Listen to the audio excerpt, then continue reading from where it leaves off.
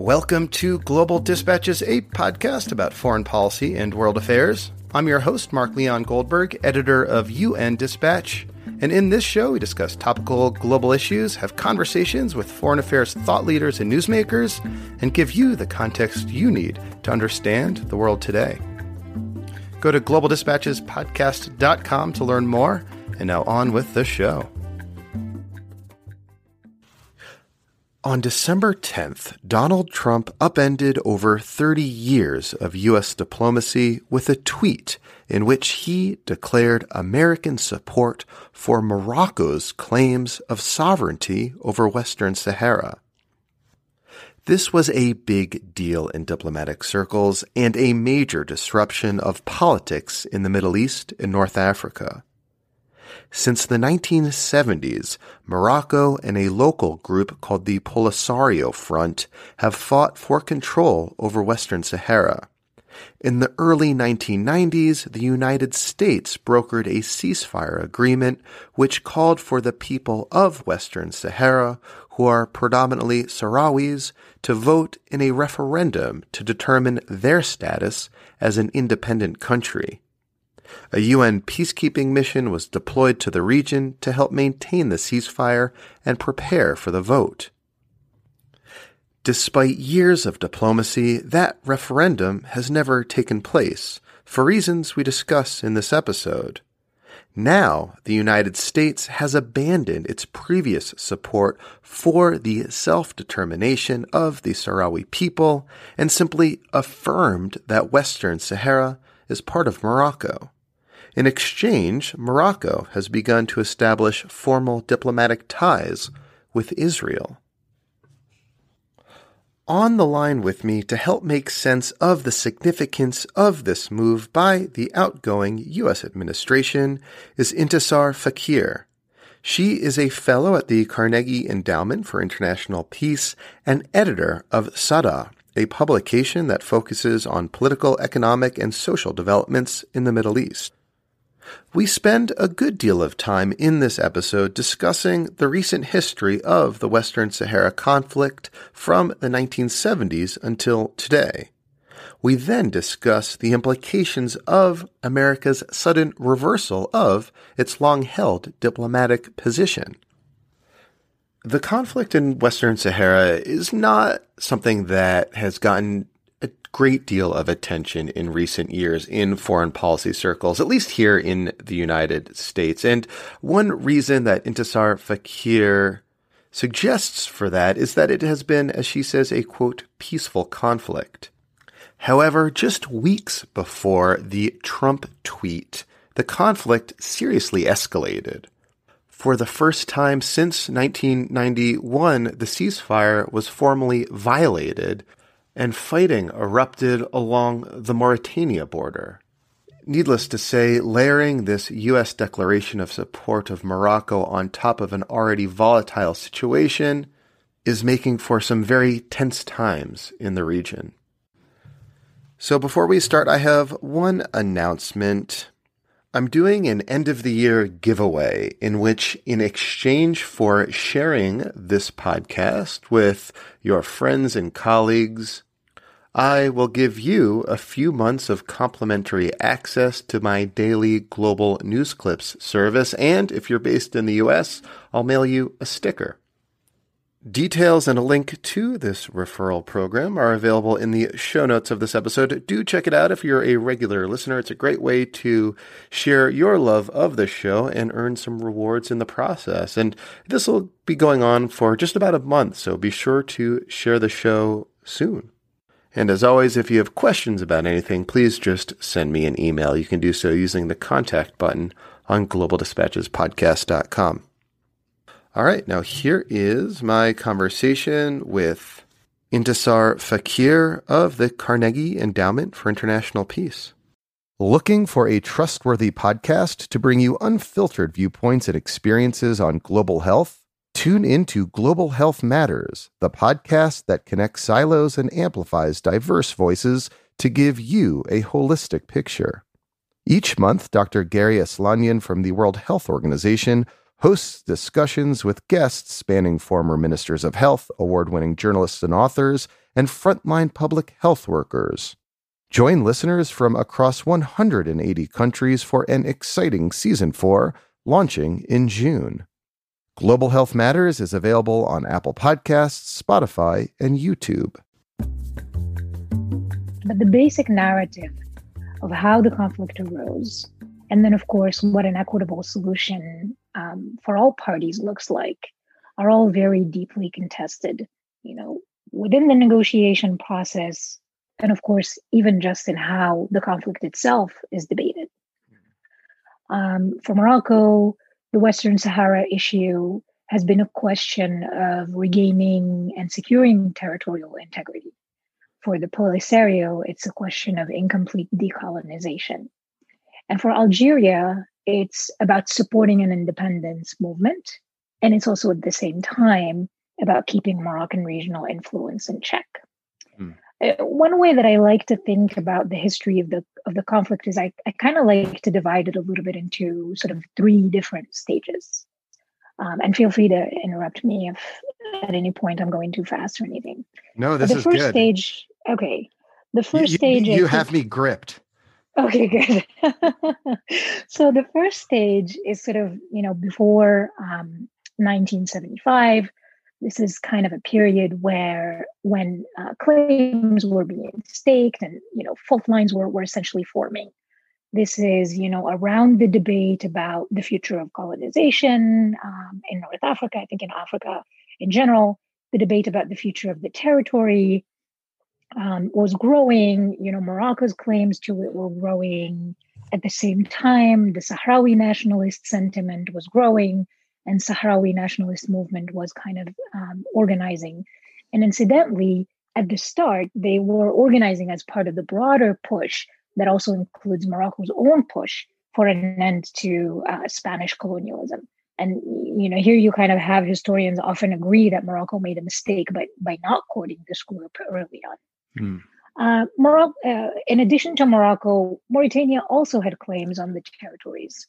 And Algeria, which had gained independence from France in 1962, was mostly focused on Morocco's claims to its own border area, which would be, within a year, the subject of war between Morocco and Algeria, the Sand War, if you've heard of that.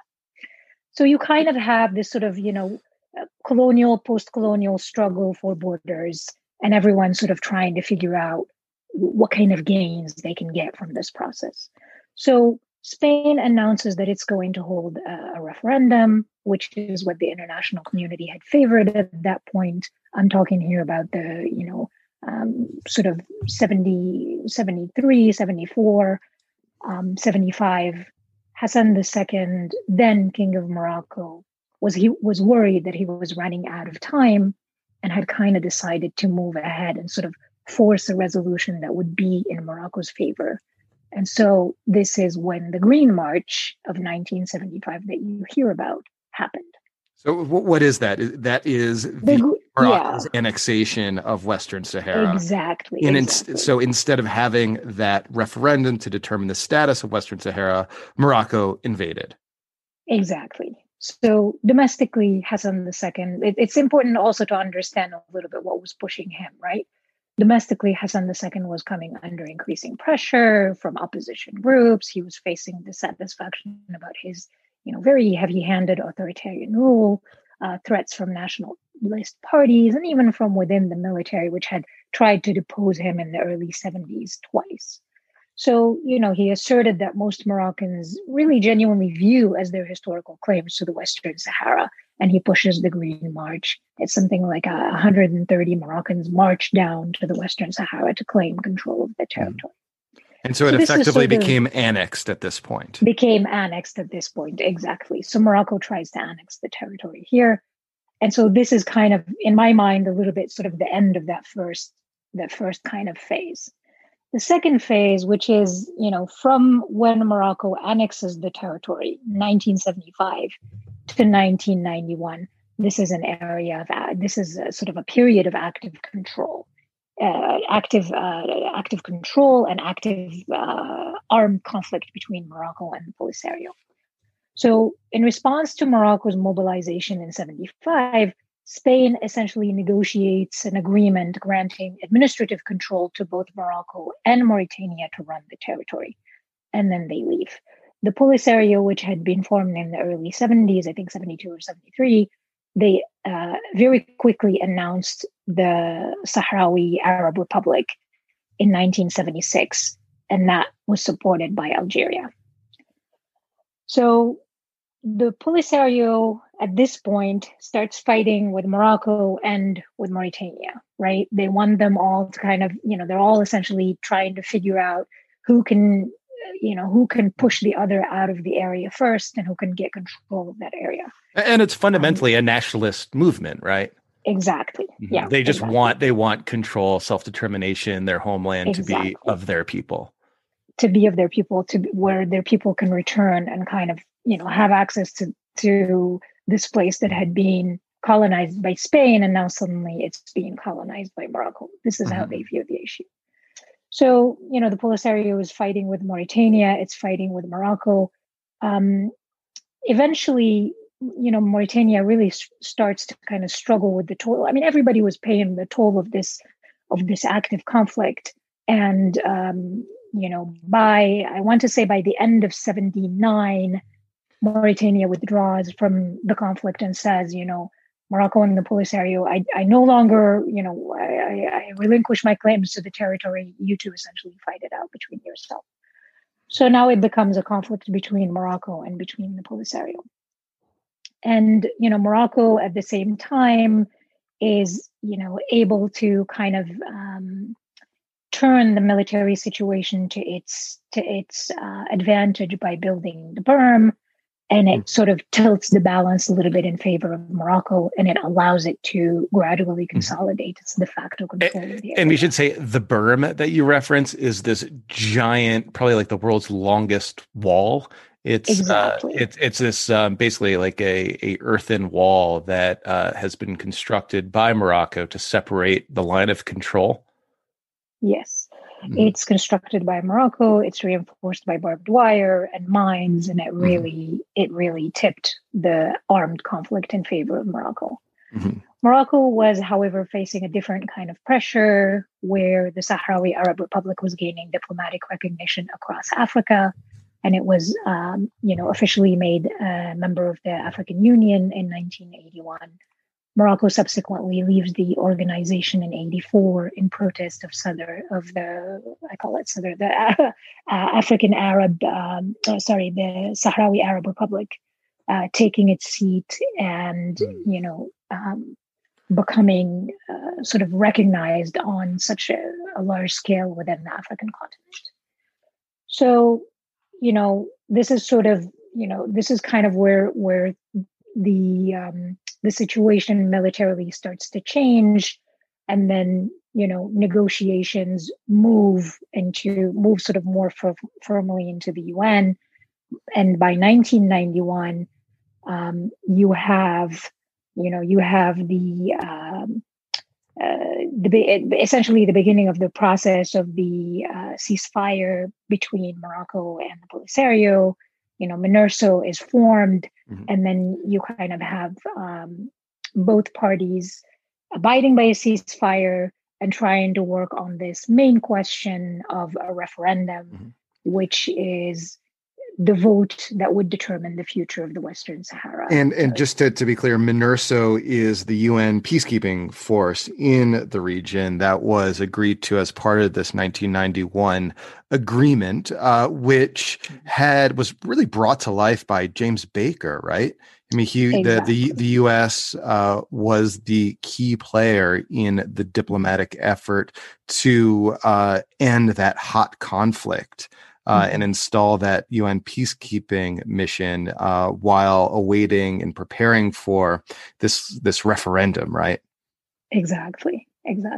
The referendum, basically Morocco was coming to terms with organizing a referendum in 1991, and this is referred to as the settlement plan, which would include a ceasefire and then both parties essentially agreeing on who gets to vote in such a referendum.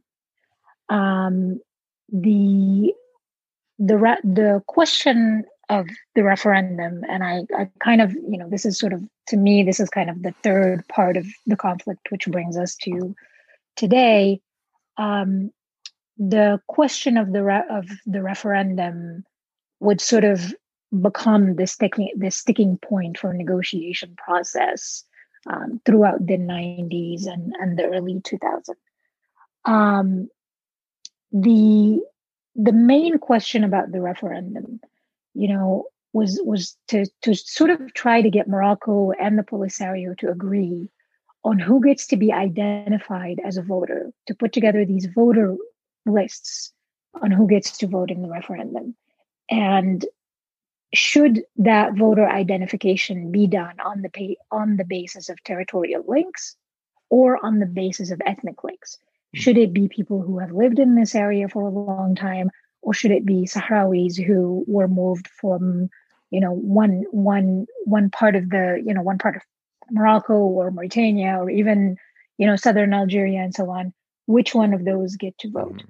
And so there is, long back and forths about the voter list, and gradually it starts to become clear that Morocco was backing out of the referendum, essentially one of the main tenets of the resolution. This is what the mandate of MINURSO is, in addition to monitoring the ceasefire. Yeah, like the R in MINURSO stands for referendum that they're supposed to help plan. That was agreed to in 1991. That still has not taken place. It has not taken place. And by the late 90s, it was becoming clear that Morocco was essentially losing confidence in its ability to gain a vote.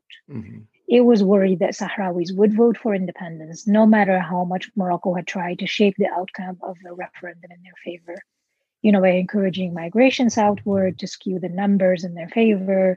And of course, by even investing heavily in the area and trying to curry favor with certain groups to guarantee the vote. Is it fair to say that everyone knows that this referendum isn't really going to happen, or there's no momentum towards a referendum, yet there also hasn't been a hot war for a long time? Was generally, the status quo up until just a few weeks ago when conflict resumed? And what was the context and circumstances in which this kind of long status quo was broken?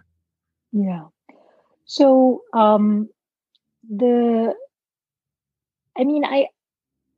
I tend to actually, I guess maybe I would push a little bit on that framing, because I tend to think of, even though the fighting resurfaced, I don't think that really broke the status quo. I think potentially what we might look at as something that is breaking the status quo is the White House announcement from December 10th. But to go back to the question of, the resumption of active fighting between Morocco and the Polisario, this was about basically an outpost, a land crossing between the Western Sahara, the area that's under Moroccan control, and Mauritania. This is called the Guerguerat crossing, the Guerguerat Road and the Guerguerat crossing point. And, both Morocco and the Polisario are present in that area. There's sort of a thin buffer zone there. And the Moroccan army controls part of the road. But the road is very important for Morocco and the Polisario, as it's, the main entry point into Mauritania. So I think towards the end of October, Morocco had been reporting that there were Polisario elements there that were blocking the crossing. They were blocking Moroccan trucks from accessing Mauritania, and sort of trucks going from Mauritania towards Morocco. And so they had kind of been warning a little bit. They'd been saying, okay, there are these elements, Polisario elements, that are blocking the road, and we kind of need the situation to end. And the Polisario is saying these are not, these are just peaceful protesters that are out there protesting. So Morocco decides to clear the road. And by that, they mean, essentially fire on people to disperse the gathering and to reopen the road again. And in response, the Polisario announces that the ceasefire has been broken and the armed conflict has resumed. Is it fair to say that this is the first time that they've made such an announcement since 1991? Of actually breaking the ceasefire in kind of an official way, yes. Mm-hmm. There had been tension between the two about this particular crossing. I think the last sort of episode was in 2017 where things became heated, but then the situation sort of de-escalated eventually. Mm-hmm. So you're on this kind of remarkable path to escalation, remarkable for the fact that, like you said, it was an official breaking off of the ceasefire that had been officially intact since 1991. So exactly. That was the situation when on December 10th, you had this announcement from the White House. Right. What did the White House say, and how was the reaction, or what was the reaction on the ground, to best of your knowledge? Yeah. So a couple of things that I want to add before that is that through the resumption of active conflict, basically Morocco was able to make one very key gain in that they now control that border crossing into Mauritania. And there wasn't a lot of pushback on that. Suddenly Morocco announces that they were able to extend the berm all the way to the Mauritanian border, and then they're now in full control of the crossing. And there is very little attention that's being paid to this key development. So then, fast forward to December 10th, the White House, the Trump administration announces that it is recognizing Moroccan sovereignty over the Western Sahara territory in exchange for Morocco normalizing ties with Israel. This is the big announcement.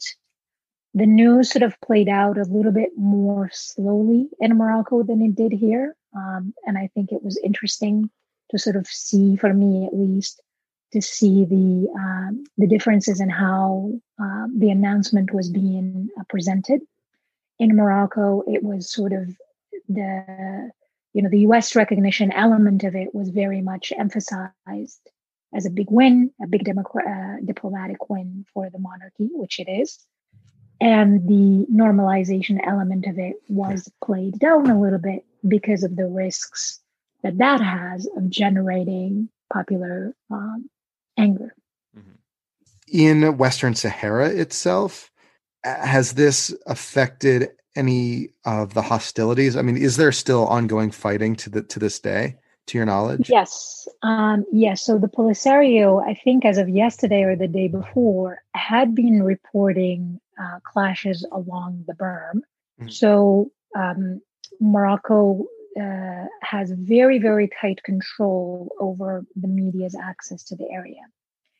And they have been very quiet about the state of this conflict. We refer to it kind of as a low-level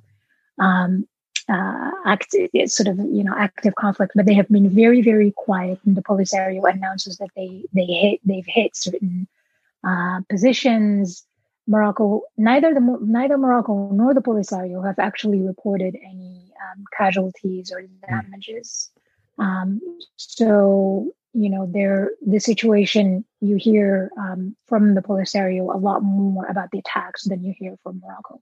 And I think Morocco has incentive to sort of keep this kind of as a low level, non-threatening sort of issue right now, while this whole sort of recognition is playing out, because that would draw a lot more attention to the issue and potentially greater international scrutiny if, there is a lot more attention about what's going on militarily in the area.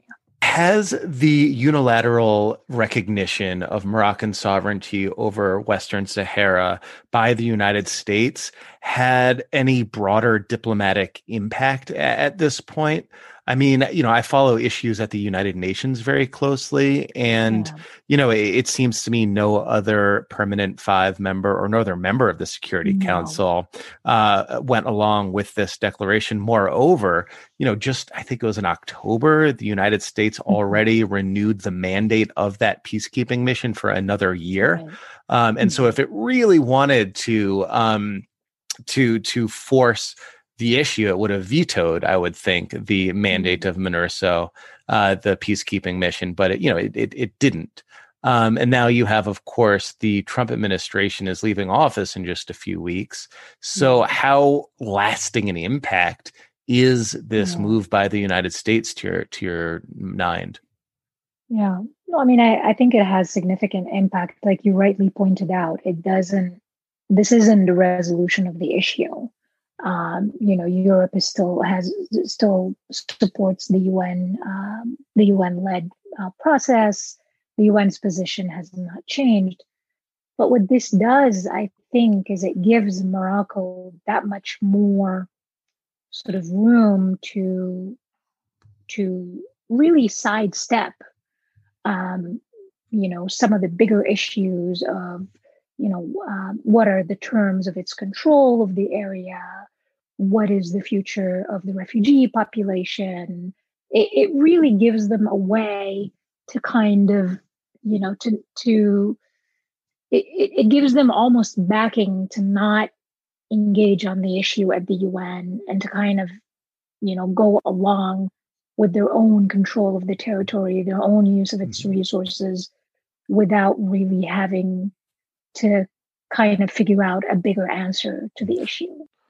And also, what's to say that, once the Biden administration takes over, that they, just reverse this Yeah. this policy? Yeah. I mean, I think certainly it's possible. I think it would be very, very tricky for the Biden administration to do it. This is part of the problems with this announcement is that it kind of locks the U.S. in this position because, Morocco and the U.S. have very strong ties. Um, the U.S. has always, and to some extent also Europe, they've always managed to find this kind of balance where they're supportive of the monarchy. There are very strong security and economic ties between the two, but they have never really acknowledged Morocco's sovereignty over the Western Sahara conflict. They've almost kind of been able to keep the two a little bit separate. Hmm. And I think to some extent separate. Um, and I think for the future administration, for them to essentially say to Morocco, no, no, no, we're gonna reverse our position here, would really create a significant headache at a time that maybe they wouldn't want to have such a headache. There's a lot of issues on this administration's plate, domestic and foreign, and to kind of have an added conflict with Morocco that might hamper these, important security cooperation. It's pretty significant for North African stability. It's significant for the Sahel. I think that could create just a headache for this administration that may be kind of gratuitous. Huh. So that tweet was like a fait accompli in a way for the Biden administration. I think so. I mean, what, I, it's hard for me to imagine how they could backtrack with this without creating a bigger problem than just sort of going along with it. And of course, that leaves the people of Western Sahara, just in a far worse position now than they Exactly. were, Exactly. pre-tweet. So, what's the next Exactly. iteration of this conflict then? I mean, can we Yeah. expect more violence on the ground as a result? Yeah, I mean, I think that's the big question for the next few weeks is what can the Polisario do here to survive? What is it? What's the range of option before it? And reigniting the conflict was one option to try to bring a little more sort of diplomatic and kind of international attention to it. But then how much more potential is there for escalation? Like we talked about, Morocco has kind of the upper military hand because of the Berm. Moroccan military is extremely well trained and well supplied. And, it's difficult to imagine how much more the Polisario can escalate the conflict. Not to mention, of course, the Algeria element of this equation here. Algeria has always supported the Polisario. Algerian military is facing a lot of pressure domestically. The Algerian population has essentially been for more than a year now calling for a complete overhaul of the political system. They want the military to play a smaller role politically. And then, of course, you have economically, Algeria is struggling because of the loss of income from oil prices, from lower oil prices. So the question, I think, for weeks and months to come is how much support is Algeria? What kind of support is Algeria going to provide to the military? How is Algeria going to play its hand vis-a-vis the Polisario? What kind of support are they willing to provide to the Polisario? And then, what more broadly, what can the Polisario do to sort of survive this diplomatic setback?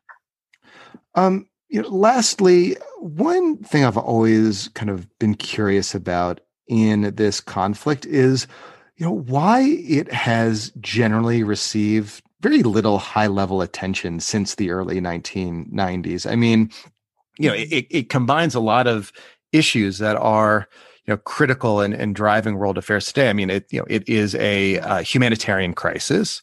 It is in a part of the world that's of increasing strategic relevance. It pits questions of colonization and decolonization, yet it's not like a top tier issue that you see discussed and, pontificated about in foreign policy circles, at least in Washington, D.C. Yeah. Why do you think that is? I mean, I think in part because it was sort of, it was kind of a peaceful conflict, and the situation, the status quo, more importantly, I think, had been sort of working for all partners involved. It had been working for Morocco. It had been working for Algeria. It had even arguably been working for the Polisario. Of course, it doesn't work for the, thousands of Sahrawis who live in refugee camps and await a solution. But I think those groups, unfortunately, are maybe really only represented by a small and vocal activist community in Europe and a little bit here in the US that advocates on their behalf, but they're not really able to gain a lot of attention. So I think all of these elements essentially contributed to making this somewhat of a, yes, it's a problem, but maybe it's a problem that we don't have to worry about resolving, because resolving it could be worse than the actual problem itself, or could be more difficult than the actual problem itself. So, I think that's kind of why this issue had gotten on without really being resolved. So that's interesting. It's almost like the peace process was itself the solution, as opposed to that's an interesting. There's like I think a whole sidebar you can have on James Baker's legacy to that end. But that's really interesting. Thank you. Well, thank you so much for your time. My pleasure. Take care. All right. Thank you all for listening. Thank you so much to Intisar Fakir. That was very helpful and informative. And I'll be certainly, monitoring these events in the Western Sahara as they evolve in the coming year and as the new administration in the United States takes office. So thank you for listening. And also, again, please do check out that referral program I referenced at the start of the episode. Simply click on the link in the show notes, and it will take you to a page where you can share the podcast with your friends and colleagues, and in the process, earn some free months of my daily global news clips service, Dawn's Digest, and also I'll mail you a sticker. All right, we'll see you next time. Thanks. Bye.